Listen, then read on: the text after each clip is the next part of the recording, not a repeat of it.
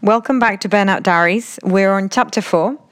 Today I'm going to be talking to you guys about how I finally listened to my body and mind and started the long journey towards recovery.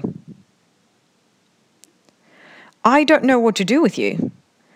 Those were the really encouraging words of my neurologist during a follow-up appointment after well over 50 consecutive days of hemiplegic migraine attacks. I've never seen anything like it. Thankfully, he had read my 4-page-long, fully researched email, which included links to multiple scientific papers and a painfully detailed migraine diary describing every single attack. He agreed that I should come off the anticonvulsant medication, on my recommendation, to the utter delight of my fiancé, who, poor thing, I don't think knew who he was engaged to anymore. I had a little glimpse of sadness, as I had managed to get myself back into size 6 jeans, thanks to the weight loss side effects of these meds, but then I remembered how shit it was not to know how to tie my own shoelaces and had a word with myself. The neurologist also admitted defeat and agreed that I needed a third opinion, this time from the leading migraine expert in the country. I online stalked this new neurologist like you do when you meet a guy for the first time. I read all his papers, told everyone about him, and developed a little bit of a scientific crush on him. Like Dorothy with The Wizard of Oz, my hopes about him being some miracle worker that would return my brain to its cancer's equivalent, Toto excluded, went through the roof. I often had to be brought down to earth by my fiancé, or simply by another attack that would leave my legs so numb and weak that I would have to drop on all fours just to make it to the toilet. And so the day came, and we went to meet Dr. Number 3. And it was amazing. I learned more in the 2 hours he spent with us than in the previous 3 months of care. And I left with a plan. A plan. I bloody love a plan. It has steps, you follow them, and then you get the desired outcome. In the taxi on our way back home, I could already picture myself back at work and leading a completely normal life. Oh, bless me. In Spain, we have a fable about a little girl that works on a dairy farm called El Cuento de la Lechera, which means the tale of the dairy girl. In this tale, said little girl milks a cow and gets a full jar of milk. While she's walking to the village to sell her milk, she daydreams about buying another cow with the money from the sale, then milking that cow, getting more money, buying another cow, and so on and so forth until she builds a global dairy empire.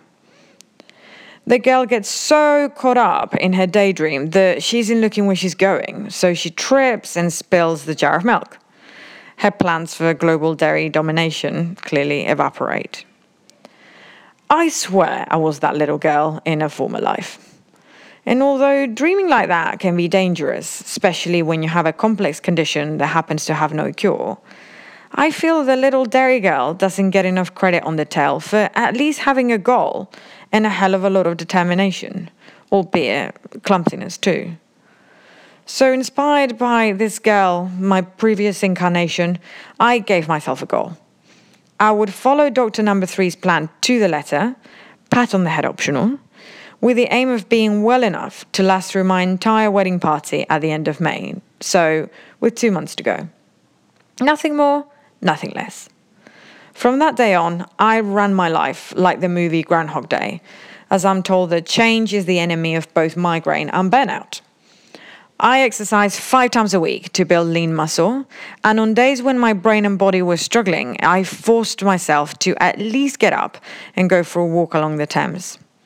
I kept a food diary and followed a macronutrient control diet that eliminated caffeine, processed foods, alcohol, and just basically all the bad stuff that tastes oh so very good.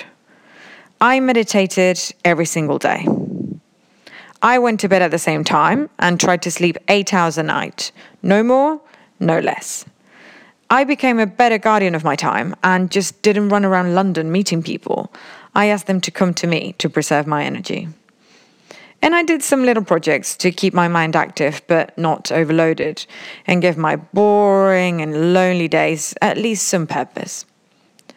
I will write some burnout lessons and do podcasts about some of these to explain them in more detail in the coming weeks. But in a nutshell, I just did all the commonsensical things you would do to give a hypersensitive brain and an exhausted body the best possible chance to heal.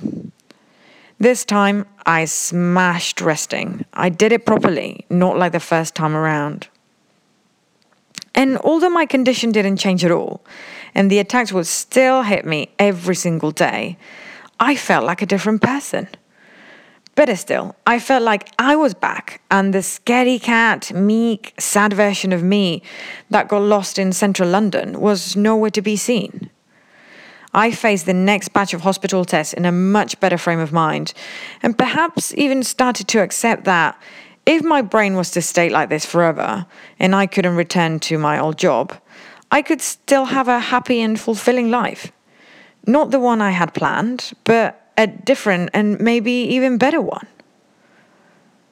The time came to see Dr. Number 3 again, and he confirmed the severe, persistent hemiplegic migraine diagnosis, cleared me of having anything more sinister, thankfully, and said I had become the model patient with all my lifestyle changes.